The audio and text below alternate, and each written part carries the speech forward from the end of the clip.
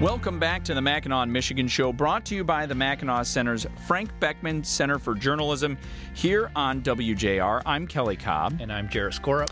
And our next guest, we're generally supportive of the police, right? You got to have low crime in your communities, but police misconduct has been a major issue over the years, in recent years, and a lot of the problems of police misconduct kind of go unreported. And Steve Neavling with the Metro Times wrote a piece in Michigan Advance where he highlighted a lot of the problems in Michigan's law that doesn't allow agencies who might fire or have an officer leave due to misconduct, they can't report it to another agency. So some of these officers end up getting rehired back on the job instead of told, hey, you're not the kind of officer that should be a police officer. Steve Neavling joins us now. Steve, welcome to the show. Hey, thanks so much for having me. Thanks for coming on. So dive into the details here with us, Steve.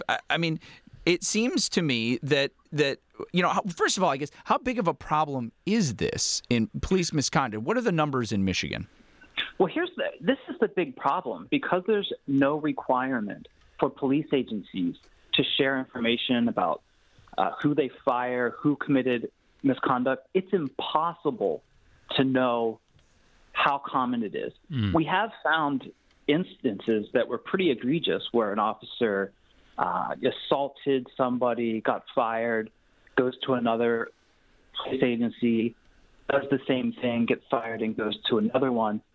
And some of the police sources you were talking to said it's relatively common, and that's because in Michigan, there's no requirement to share information between police departments when someone is let go for engaging in misconduct. A lot of states have that requirement, not in Michigan. Yeah. Steve, Jarrett with the Mackinac Center. Yeah, we've actually done a decent amount of work on this. We have a report coming out soon that looks precisely at this issue, and it's kind of from two angles.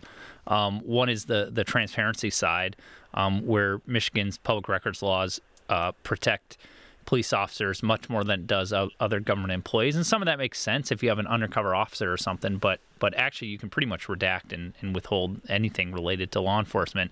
And then the other part is the collective bargaining angle. So you have unions that will bargain for certain protections, and you have contracts that prevent an officer from sharing, a department from sharing an officer's record with another department that might call them up, or provides extra protections in kind of the legal side of it. It kind of tackles it from the transparency and the collective bargaining angle. Were you able to find some individual stories? Were there some people that you talked to that were interested in reform?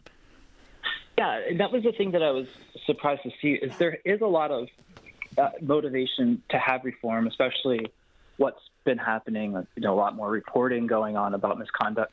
There's been a Senate bill that was introduced 2 years ago by Jeremy Moss, and what it would do is require police agencies to make information available when an officer commits misconduct.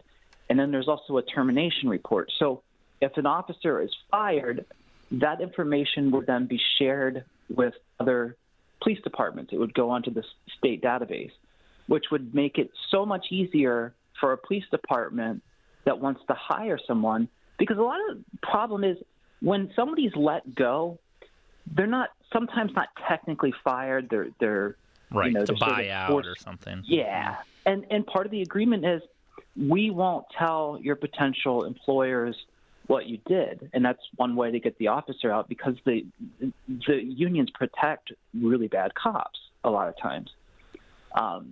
So that's happening. I did talk to Ike McKinnon, who is a former Detroit police chief, and he said this is one of the worst problems he's experienced in all of his years in law enforcement, because officers so easily can engage in misconduct, get fired, and go to another police department. I mean, it's so easy in Michigan. And, Steve, you said the Detroit Police Department for a number of years had decades really, had so many instances of false evidence, false arrests. They would wrongfully try people. They would withhold evidence at trial.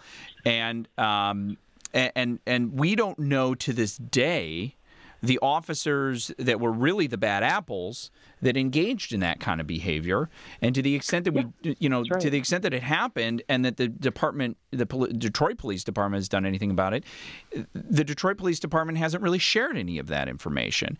I can see the importance of maybe protecting officers' identities, like Jarrett said. I think that there's some interest in not disclosing who the officers are in some instances, but at the very minimum, sharing that information with other departments as part of a hiring process should be absolutely critical. I would think if you're a police officer in Detroit and you go to move up and be a police officer in Flint, that the Flint Police Department should have full access to your files from the Detroit Police Department. Not that the whole public necessarily needs to or even wants to or whatever see that file, but the Flint Police Department ought to be able to look at your records. Yeah, that would seem to be the case, right? I mean, even if you're looking at this from a dollars and cents perspective, you're creating such a huge liability for your community if you can't find out who this new officer is that you hired. So, obviously somebody who engaged in misconduct in the past is more likely to engage in misconduct in the future. Mm-hmm.